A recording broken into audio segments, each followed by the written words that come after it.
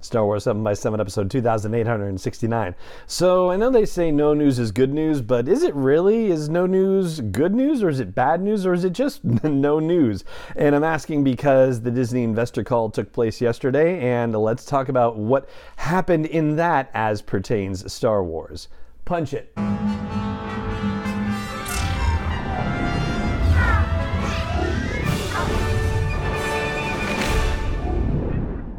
Hey Rebel Rouser, I'm Alan Voivod and this is Star Wars 7 by 7, your daily dose of Star Wars joy, and thank you so much for joining me for it. So Disney had their quarterly investor call where they reported their earnings to the Wall Street analysts and whatnot, and I listened to most of it so you don't have to. And particularly, of course, I'm listening for Star Wars related stuff, of which there was a comparative dearth this time around. Sometimes it is the space where they give new little reveals and surprises and whatnot, but not this time. Maybe that has something to do with Star Wars Celebration being just a couple of weeks away. I mean, I think that's fair to say. But even some of the stuff that they did say about Star Wars related stuff, I'm kind of surprised at the lack of stuff that they said. For one thing, as CEO Bob Chapek was recapping the quarter, one of the things that he talked about with their performance from stuff recently included the Book of Boba Fett, and he said that it drew positive reactions from audiences. That's all he said about it. Now, I know that some folks have gone back and forth on whether it was good, was it bad, was it not what we expected, was it not really a Book of Boba Fett, but more like a Mandalorian 2.5. So yeah, just for them to just say it drew positive reactions from audiences, it seems like damning with faint praise in a way, especially when you consider that the finale apparently drew more viewers than the finales for either the season of The Mandalorian. So, I mean, they had other positive things that they could have said about it, and they actually didn't really go there. So I'm a little surprised by that. Then when they moved on to talk about how excited they are about the slate of movies and TV shows that are coming down the pike soon, again, a relative lack of Star Wars. So Obi-Wan Kenobi was the thing that was first mentioned out of the gate, which makes sense because it is the next thing to be released. And Ms. Marvel was the next thing that they mentioned because, of course, that's the next Marvel thing as well. But then they go on to mention Thor: Love and Thunder and Wakanda Forever, and then the new Avatar movie, but they didn't mention Andor. I just mixed up Andor and The Mandalorian. So yeah, I guess they just smashed them together. It's really almost like part of it, basically. But yeah, they didn't mention Andor or The Mandalorian. And even if they had mentioned Andor or The Mandalorian, they wouldn't necessarily have had to give us a premiere date. They could have just said, yeah, we're excited for Andor coming in 2022 and Mandalorian Season 3 coming in 2022.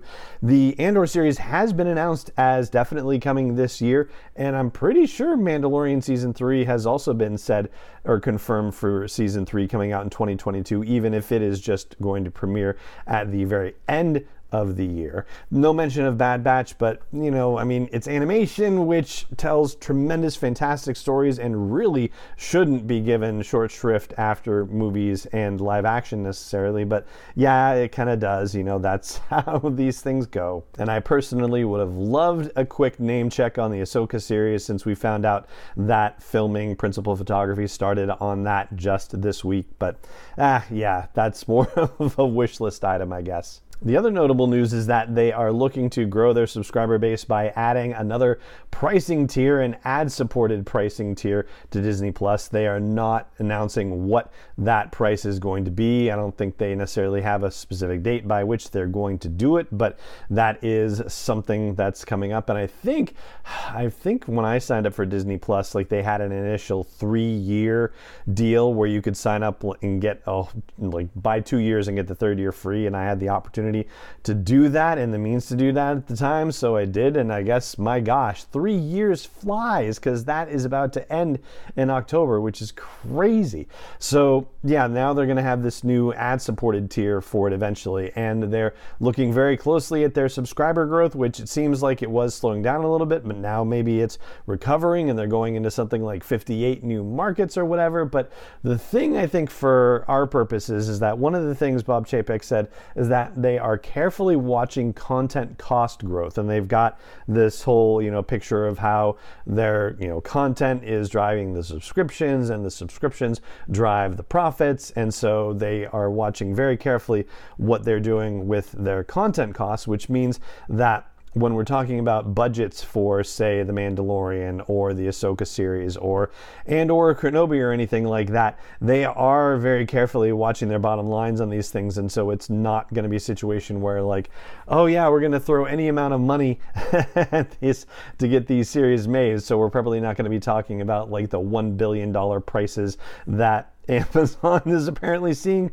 for their Lord of the Rings TV series that they're doing. It's not going to get crazy like that. Then who knows what Jim Cameron's budget is for the Avatar movies, although I bet, like Lucas, it's probably a big chunk of his own money that's going into that as well. But that's really it as far as Star Wars mentions in this whole investor call situation. And again, everything content-wise was limited to 2022. It stopped with the Avatar movie, so the fact that Rogue Squadron wasn't mentioned in this isn't necessarily a big deal, and the most recent release of their movie release calendar, which was in April, still has it as a December 2023 release. So again, we're due for some Rogue Squadron news. Like, we are overdue for it. Now, I know I had been saying like I hoped that we would get it in the Friday slot on Star Wars Celebration, but now I'm sitting here thinking, okay, well, they don't usually make big announcements on the closing ceremony at Star Wars Celebration. The biggest announcement I think they've ever made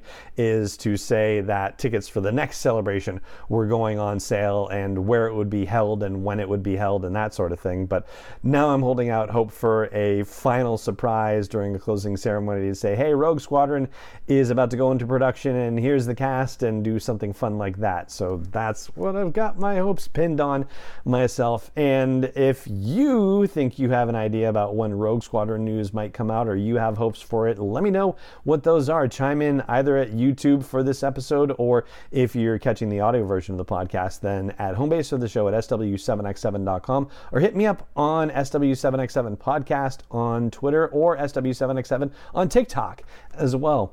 And that right there is going to do it for today's episode of the show. It just remains for me to say thank you so much for joining me for it, as always, and may the Force be with you wherever in the world you may be.